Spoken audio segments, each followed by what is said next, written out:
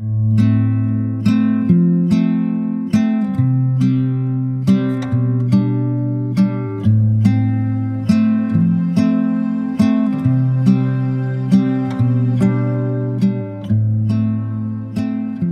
is the Sunday Messages podcast from Cedar Valley Unitarian Universalists in Cedar Falls, Iowa, and I'm your host, Kat Bean Hansen. Welcome, we're glad you're here.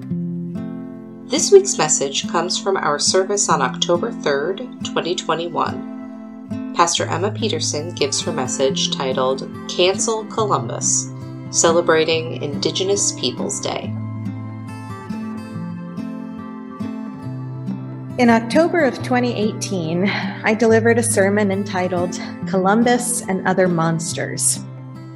You may recall the week of Columbus Day that year was the same week sexual assault hearings of Supreme Court Justice Brett Kavanaugh were taking place in Washington. Why, I asked in that sermon, does this country continue to insist on celebrating and revering its monsters?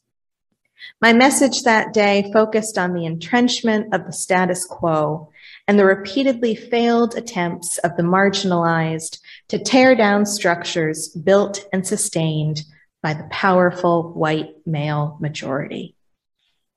My message 3 years ago was meant, as always, to comfort the afflicted and to afflict the comfortable. I recall distinctly the rage and despair that fueled that sermon. I recall the energy and the sanctuary as we all, justice-seeking, loving, and righteous Unitarian Universalists, bore witness to yet another devastating moment in history. What are we to do, we exclaimed to one another, except continue forward, pledging again and again to side with love? What are we to do but keep going, keep working and fighting and praying for a better tomorrow? And now, 3 years later, in 2021, I am pleased to report our side has made a little progress. We are certainly not anywhere near a finish line, but gradually, the status quo is shifting. More and more, the voices of the marginalized are being heard, listened to, and upheld. There are more and more of us answering the call of love, reconciling the violence of our shared history, and trying to make it right. Since 1971, Columbus Day has been celebrated in the United States on the second Monday in October. The first documented observance of Columbus Day in the United States took place in New York City in 1972 on the 300th anniversary of Columbus's landfall in the Western Hemisphere. The holiday originated as an annual celebration of Italian-American heritage. From its inception to its evolution, Columbus Day has pushed a false narrative that upholds the oppressor and diminishes the historical and continued violence committed against the original inhabitants of this country. For generations, Native populations have protested Columbus Day. To them, celebrating the colonial takeover of the Americas, which began with Columbus, celebrates the systematic mass murder of millions of indigenous peoples and the forced assimilation of survivors. The holiday contributes to the erasure of indigenous peoples persisting in this country, whose culture and customs have survived despite colonial attempts to snuff it out. In 1977, participants at the United Nations International Conference on Discrimination Against Indigenous Populations in the Americas proposed that Indigenous Peoples Day replace Columbus Day. Indigenous Peoples Day recognizes that Native people are the first inhabitants of the Americas, including the lands that became the United States of America. Indigenous Peoples Day implores us to re-examine our history and encourages us to uphold and protect Indigenous populations which continue to be threatened by the powers that be. Today, 18 states, including Iowa, now recognize Indigenous Peoples Day in place of or in addition to Columbus Day. Indigenous peoples in the United States are not a monolith.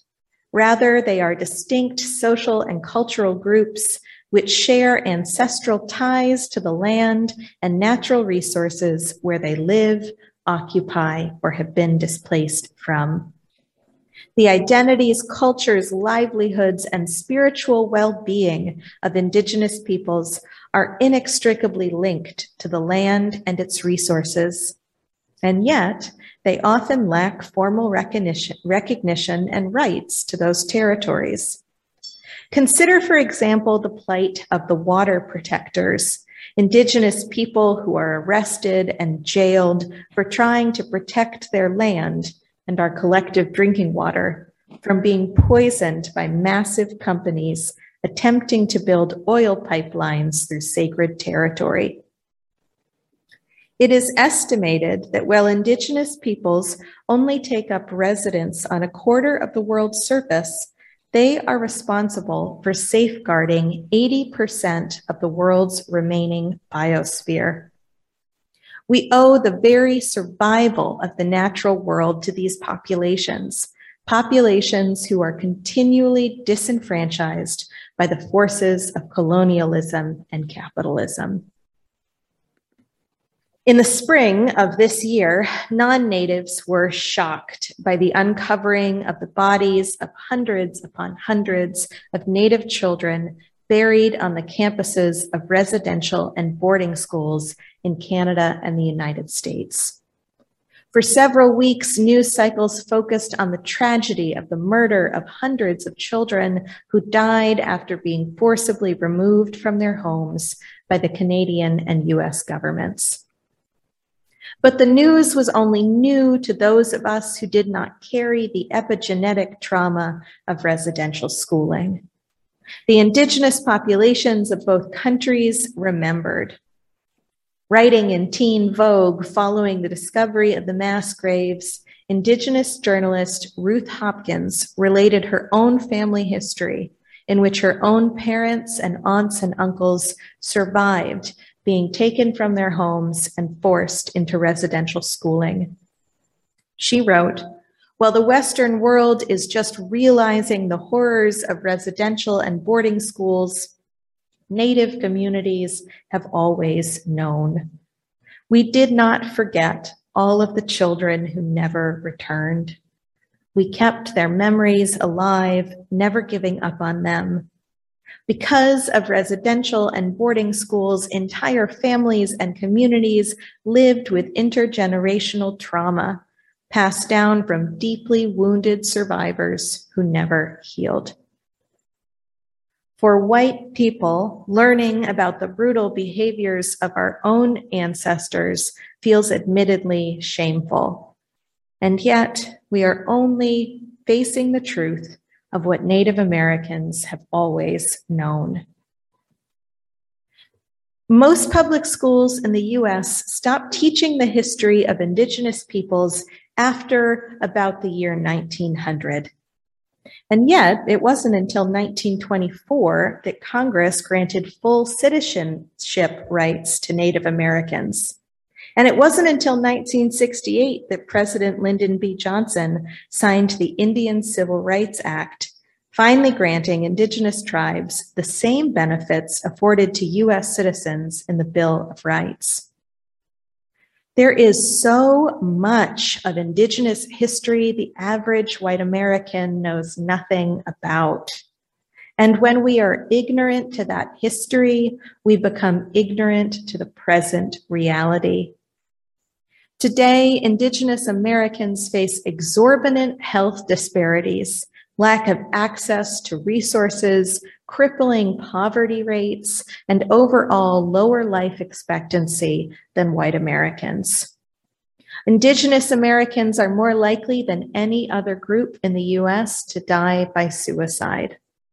Lack of access to mental health care, as well as generational trauma and cultural loss, contributes to this fact.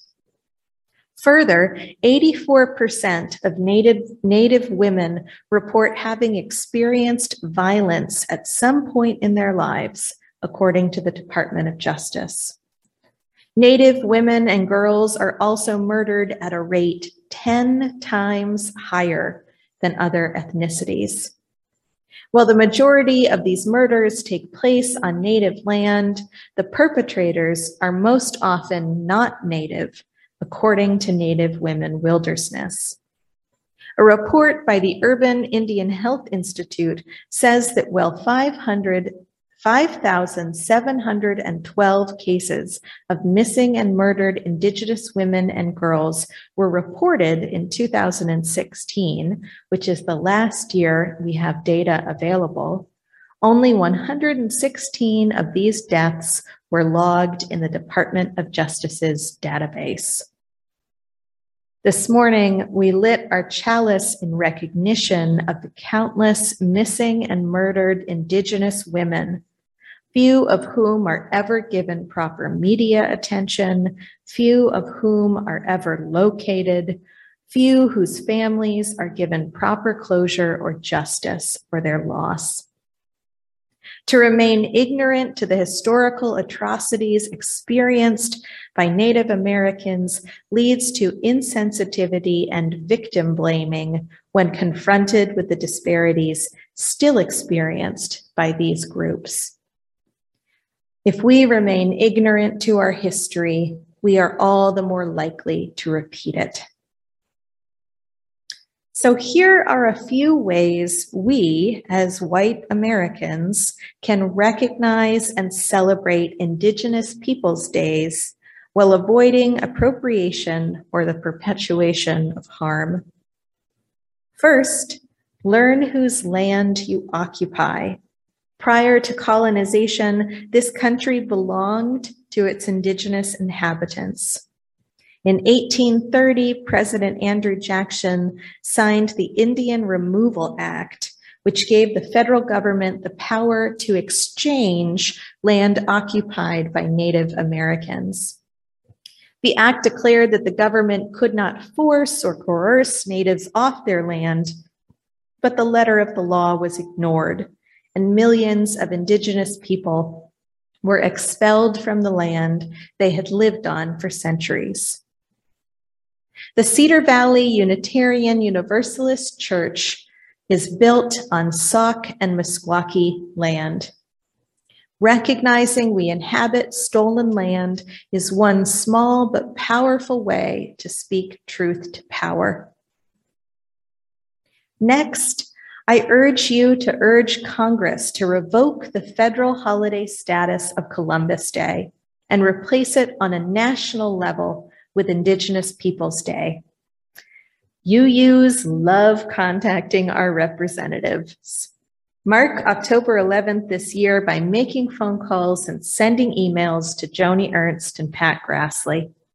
Let them know that the celebration of Columbus Day goes against our religious beliefs and demand that this country's Indigenous peoples be given the reverence and recognition they deserve.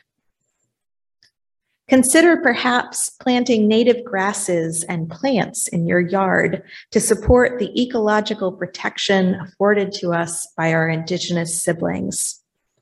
Think of the impact you can have by planting native species and returning health to your yard and neighborhood.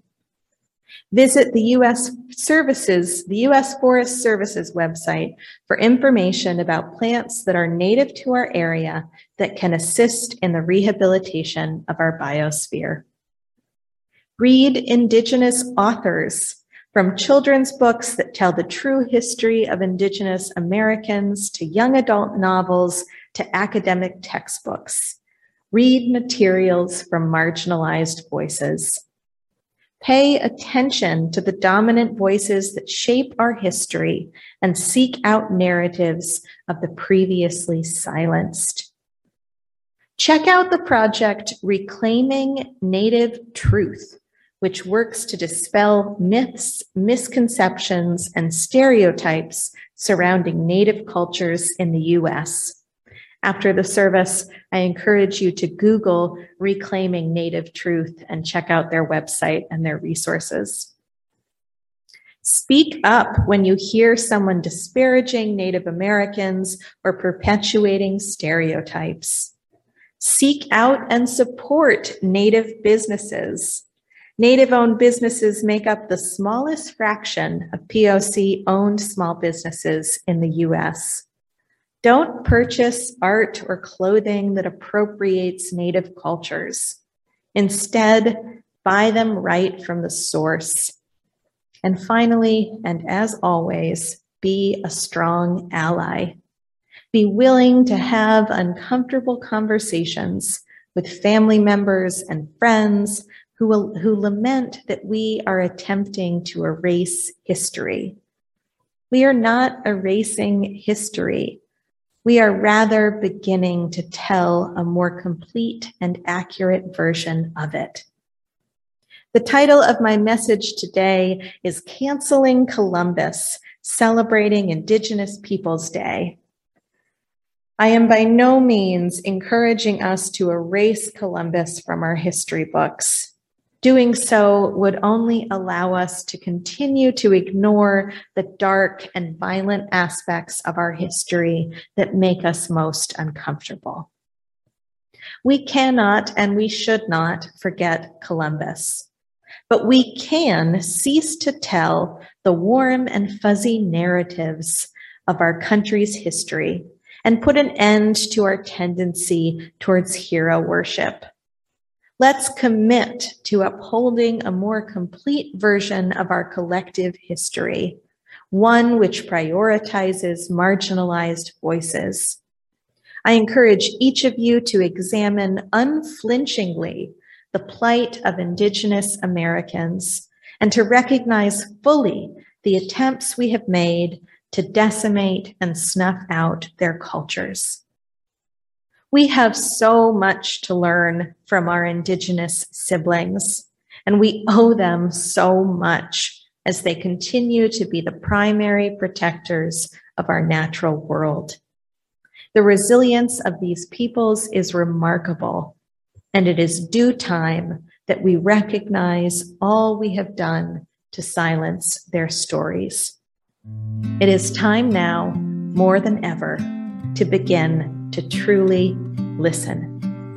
Amen, and blessed be.